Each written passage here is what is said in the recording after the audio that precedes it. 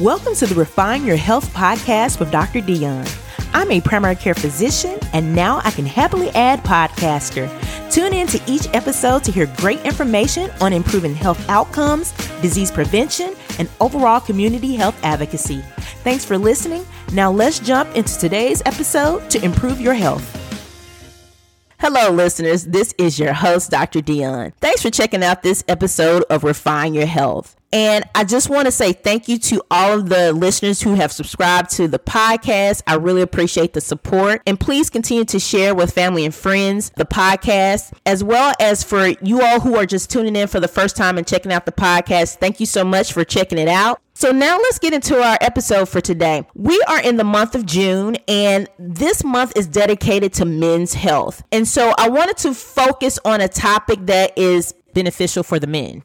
Now, ladies, I don't need you to just say, I'm going to check out for this episode. You all have men in your lives that are important to you. And so this will be beneficial for the uncles, fathers, cousins, brothers, and just friends and colleagues in your lives that may benefit from the information that I provide from this episode. So please stay tuned and check this episode out. So for Men's Health Month, this episode, I want to focus on high cholesterol. And the reason I want to talk about high cholesterol is that men are at increased risk at an earlier age than women in developing what we call atherosclerosis. And the risk of developing atherosclerosis is increased by elevated cholesterol levels. And so this episode, we're going to be focusing on high cholesterol and talking about that condition and the importance in men's health, as well as women. You'll benefit as well from this episode. But I just want to focus on that particular area because atherosclerosis,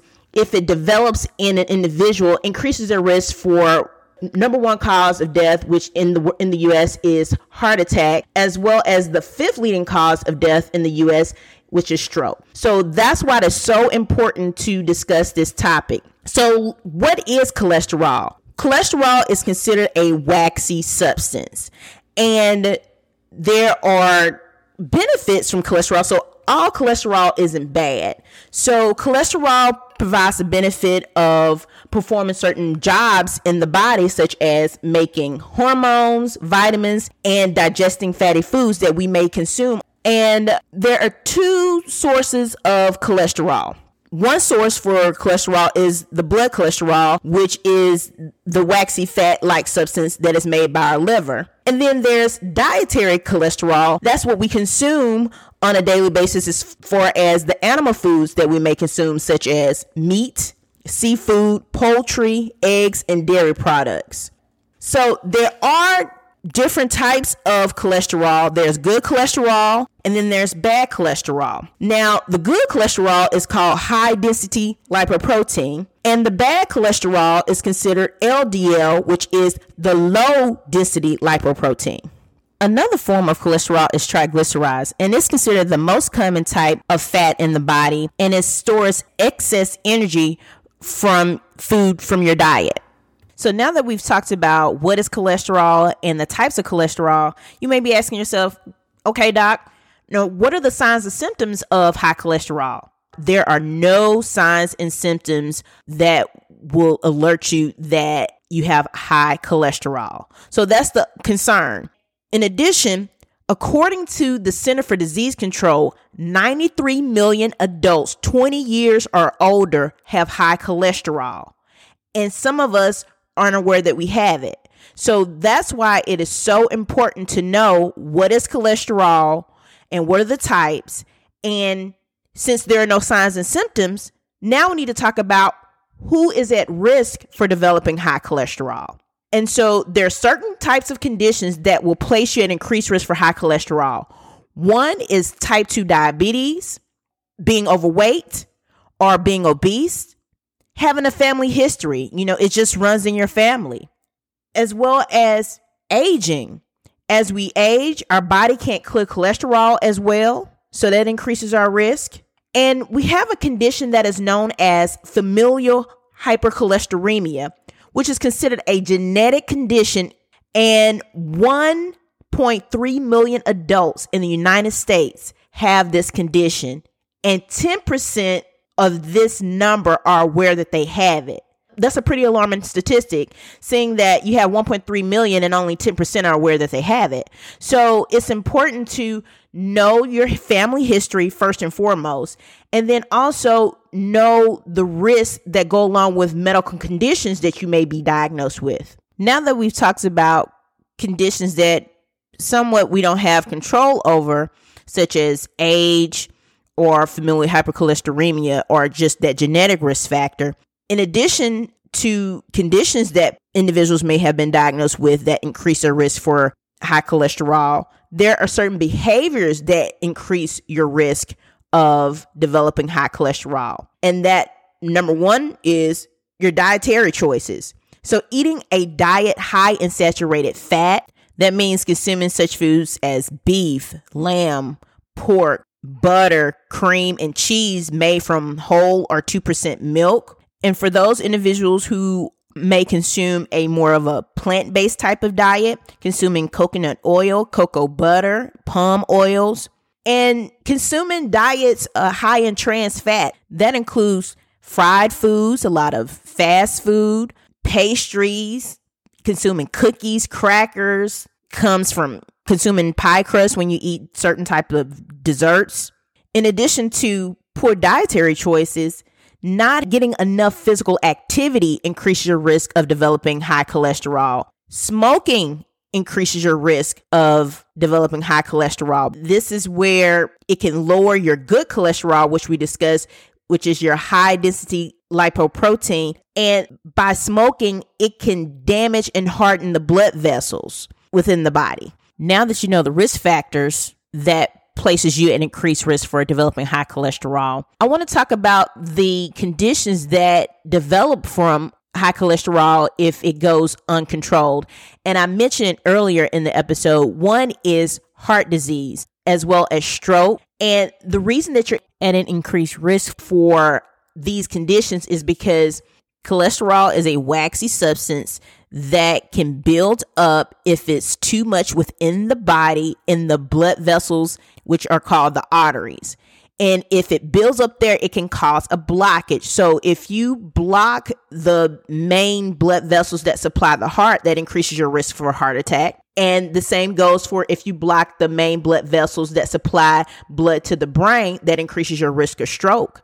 And also give the example of if you increase, plaque buildup to other parts of the body. So that could be your lower leg area. And if you have blockage there, that develops into a condition that we know as peripheral vascular disease. So you have pain when you ambulate, and because there's decreased blood circulation to your lower leg region, and it's better with rest, just depending on how severe the blockage is.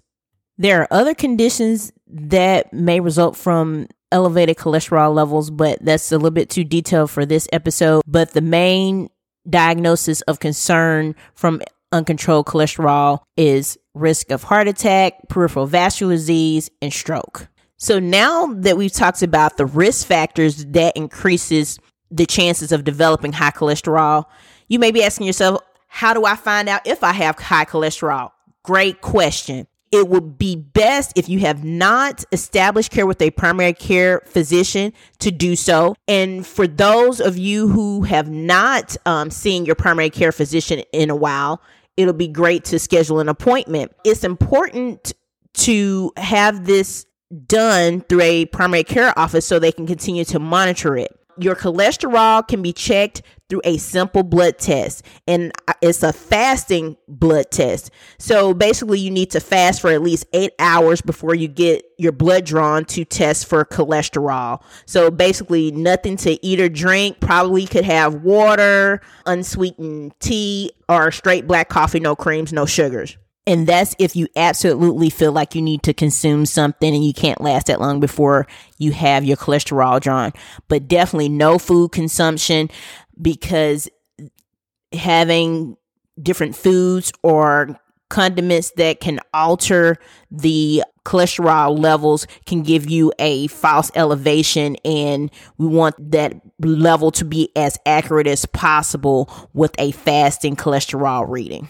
And once you get this test done, your physician will look at the numbers, consider your risk factors, what we discussed, if you have any other medical conditions such as heart disease or diabetes, including high blood pressure, as well as a family history of certain medical conditions. And based on those numbers, a physician can calculate your risk of developing a heart attack or stroke within your lifetime. And based on that, recommendations are made on the management of your cholesterol levels. And I like to preface that by saying that if your cholesterol levels come back within normal range, doesn't necessarily mean that you're great. That's good if you don't have any risk factors. However, if you do have risk factors such as heart disease or diabetes or some other medical condition that may increase your risk for developing a heart attack or stroke, or even some lifestyle choices that increases your risk for developing a heart attack or stroke, your physician, even though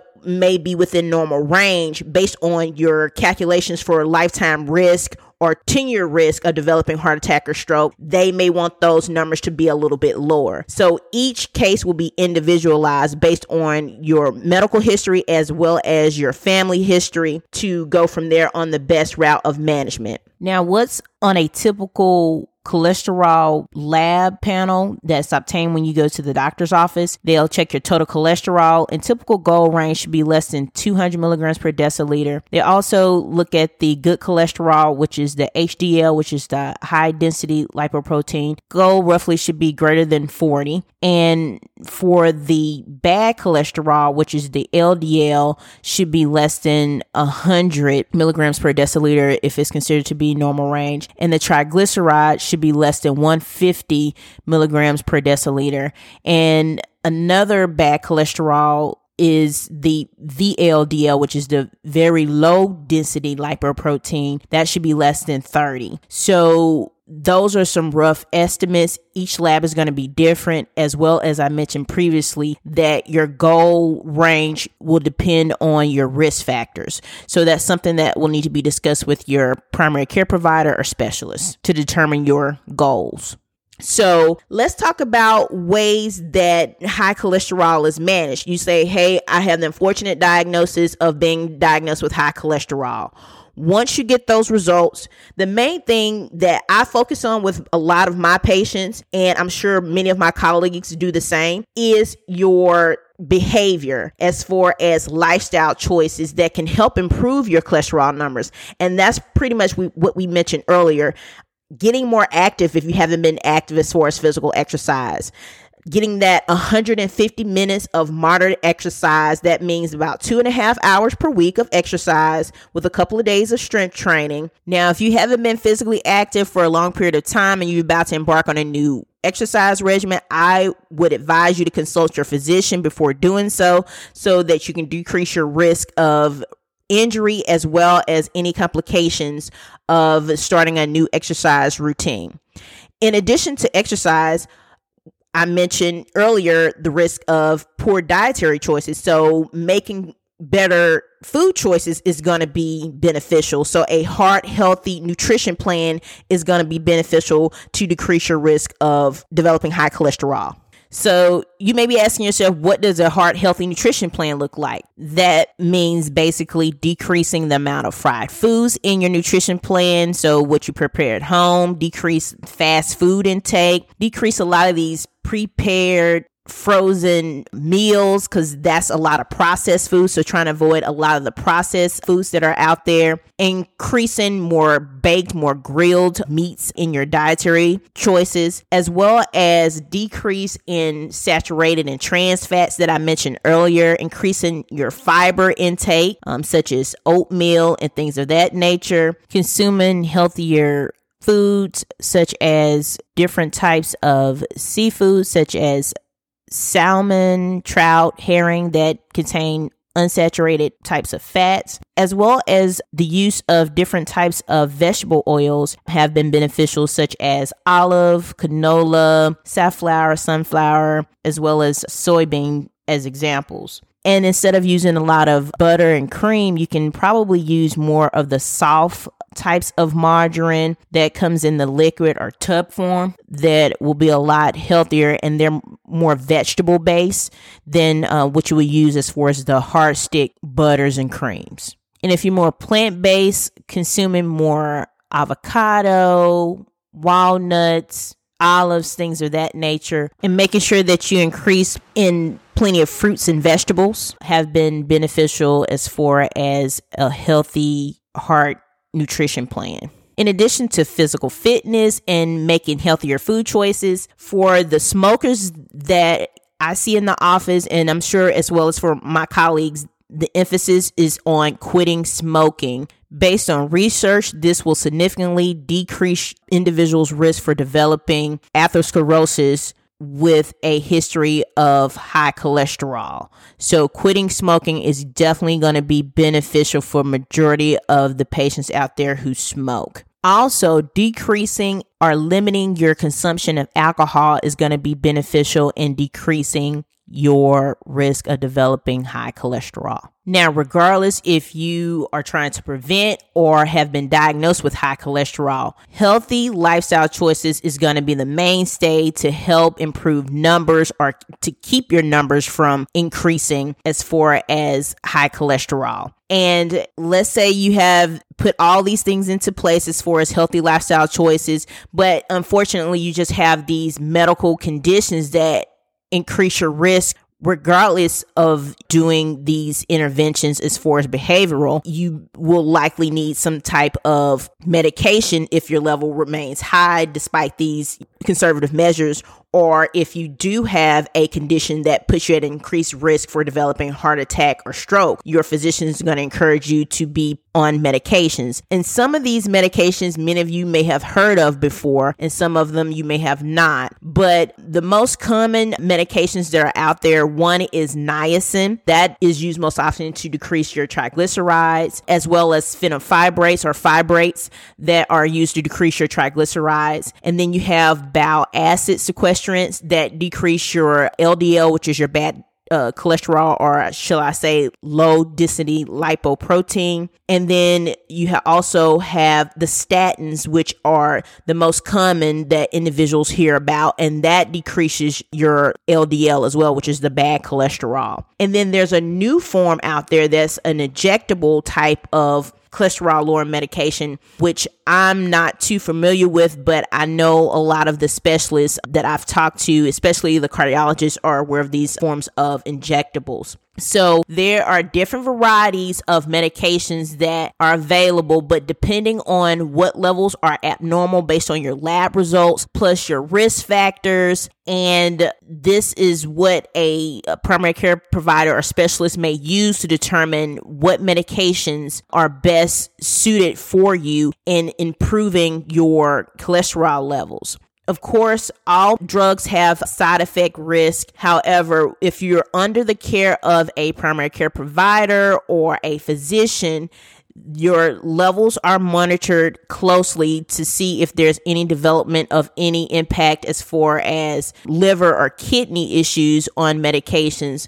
But I must say a majority of my patients do very well if I ended up starting them on a medication to lower their cholesterol. Now, it's not to say if you're started on these medications that you're going to be on them for life. It may just be temporary, but each case is individualized. So I like to make sure that you're aware of that. Your physician should be discussing any potential side effects that you may feel with taking certain medications. So feel free to bring that up with your physician who is interested in starting medications, especially if they do not mention any potential side effect risks that are most common that you may feel with starting a new medication. But I always emphasize that most patients do very well. However, there is a small percentage of patients having side effects with taking these medications. And so, you may be asking yourself, how often should I have my cholesterol checked? Now, majority of individuals who are healthy, no risk factors, you probably could get your cholesterol checked every 4 to 6 years. And that's based on the American Heart Association website. However, if you have risk factors that I mentioned earlier, such as diabetes, high blood pressure, you're a smoker, you have history of inactivity, being overweight, obese, then of course you may have to have your levels checked more frequently than that 4 to 6 year time frame. But of course, that's individualized and something that you need to talk with your primary care physician or specialist about. But the main thing that I want to emphasize before wrapping up this episode is that, number one, if you do not have a primary care physician, men, please establish care with a primary care doctor. Know your numbers, know your family history, and if already have an established primary care provider and it hasn't been discussed in regards to your cholesterol levels and your risk factors, feel free to bring it up. It's important to know your numbers to decrease your risk of developing these major complications, men, that I mentioned, because you're at higher risk of developing atherosclerosis, which is developed majority from increased cholesterol levels. So you want to minimize that by knowing your numbers and making sure that you're implementing the appropriate lifestyle as far as healthy lifestyle behaviors, including exercise, nutrition, and if medication is warranted based on your risk factors and the calculations from your primary care physician, and closely monitored by someone that can help you improve your numbers. So women, encourage the men in your lives, if they may not be checking out this episode, to get checked out this month, which is considered Men's Health Month, the month of June. And if they haven't scheduled an appointment, women, please encourage them to do so, or go as far as scheduling one for them if they don't mind you doing it. That wraps up this episode. I hope it has been helpful. Please leave a 5-star review on your streaming platform of choice. And please feel free to share this podcast episode with friends and family and encourage them to subscribe. And this is your host, Dr. Dion. Take care. I hope you enjoyed the podcast. Please subscribe and feel free to tell your family and friends to check out the podcast. And remember, this podcast is for educational purposes only, and the thoughts and opinions do not constitute medical advice.